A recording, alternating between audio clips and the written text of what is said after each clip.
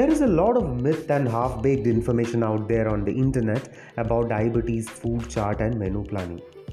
That's what we're going to talk about today. Hi everyone, this is Rajiv Ambat, your lifestyle disorders reversal coach on air from Nuvo Vivo Center for Obesity, Lifestyle Disorders and Research. Diabetes, as you perhaps know already, is a metabolic condition where the body is unable to manage carbohydrates. Carbohydrates are released into the bloodstream as glucose, and for a person with diabetes, the body is unable to bring the blood glucose level below the maximum permissible level. Many people stop eating carbohydrates as a way to manage their blood glucose levels. Some resort to food choices that may bring down the blood glucose, but may be adding up a lot of calories and ends up increasing their triglycerides. So here are a few do's and don'ts about your diabetic food planning. Number 1. Using honey for diabetes. Honey is definitely a healthier option than table sugar because it contains antioxidants, minerals and few vitamins. And so is jaggery. However, both honey and jaggery are to be avoided if you are diabetic. All the three, table sugar, honey and jaggery, are very high in glycemic index, which means they are immediately released to the blood as glucose, thereby spiking blood glucose levels. Next one is the brown rice for diabetes. Yes, brown rice has comparatively more fiber and slight amount of protein as compared to the white rice. Hence, all things being equal, brown rice is better than white rice. That does not mean you need to stop eating white rice if you like it better. White rice with enough green leafy vegetables and a portion of protein like egg, meat, pulses, etc. is a much better option than say brown rice with sambar and curd.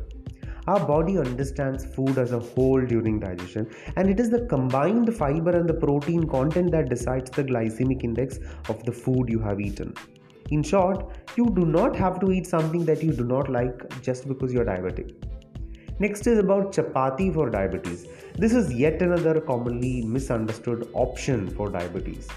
Wheat has a low glycemic index as compared to rice, and hence glucose release to blood is much lower.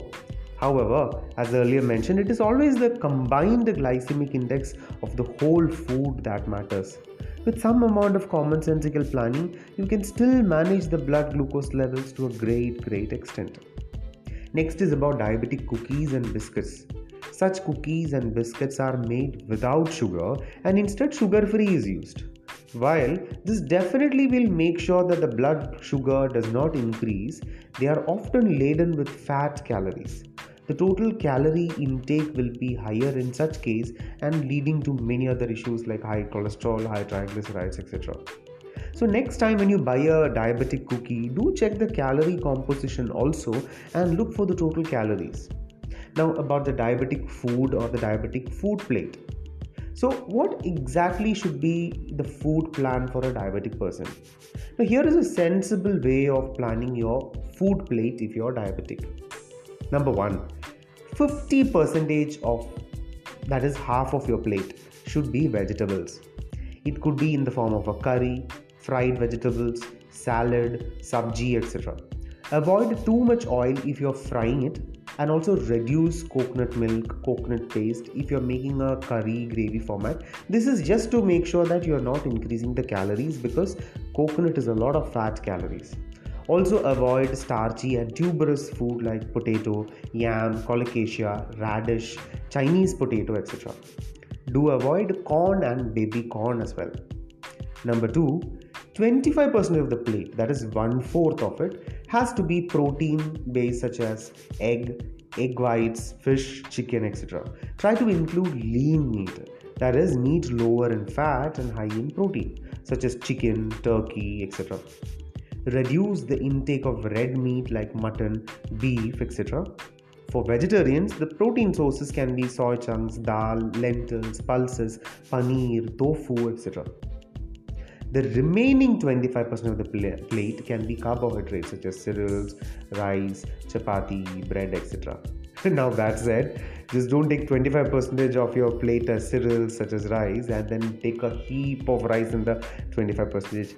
Remember, always be commonsensical and sensible about your food planning. And if something is too good to be true, it is definitely not true. All good things in life takes time, a little bit of patience and careful planning. I hope you found this information really helpful. That's it from us today. Nuvo Vivo is an online health and fitness company, and we help our clients anywhere in the world become healthy through our online 3-month diet and exercise programs.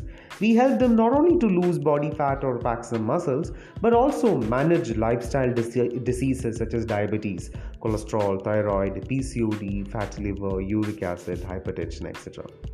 Do check us out at www.nuvovivo.com. That is nuvovivo.com. You can reach us at 7994 999 735. That's it today. This is Rajiv Ambat signing off. As always, stay healthy, stay fit, stay young, and stay safe.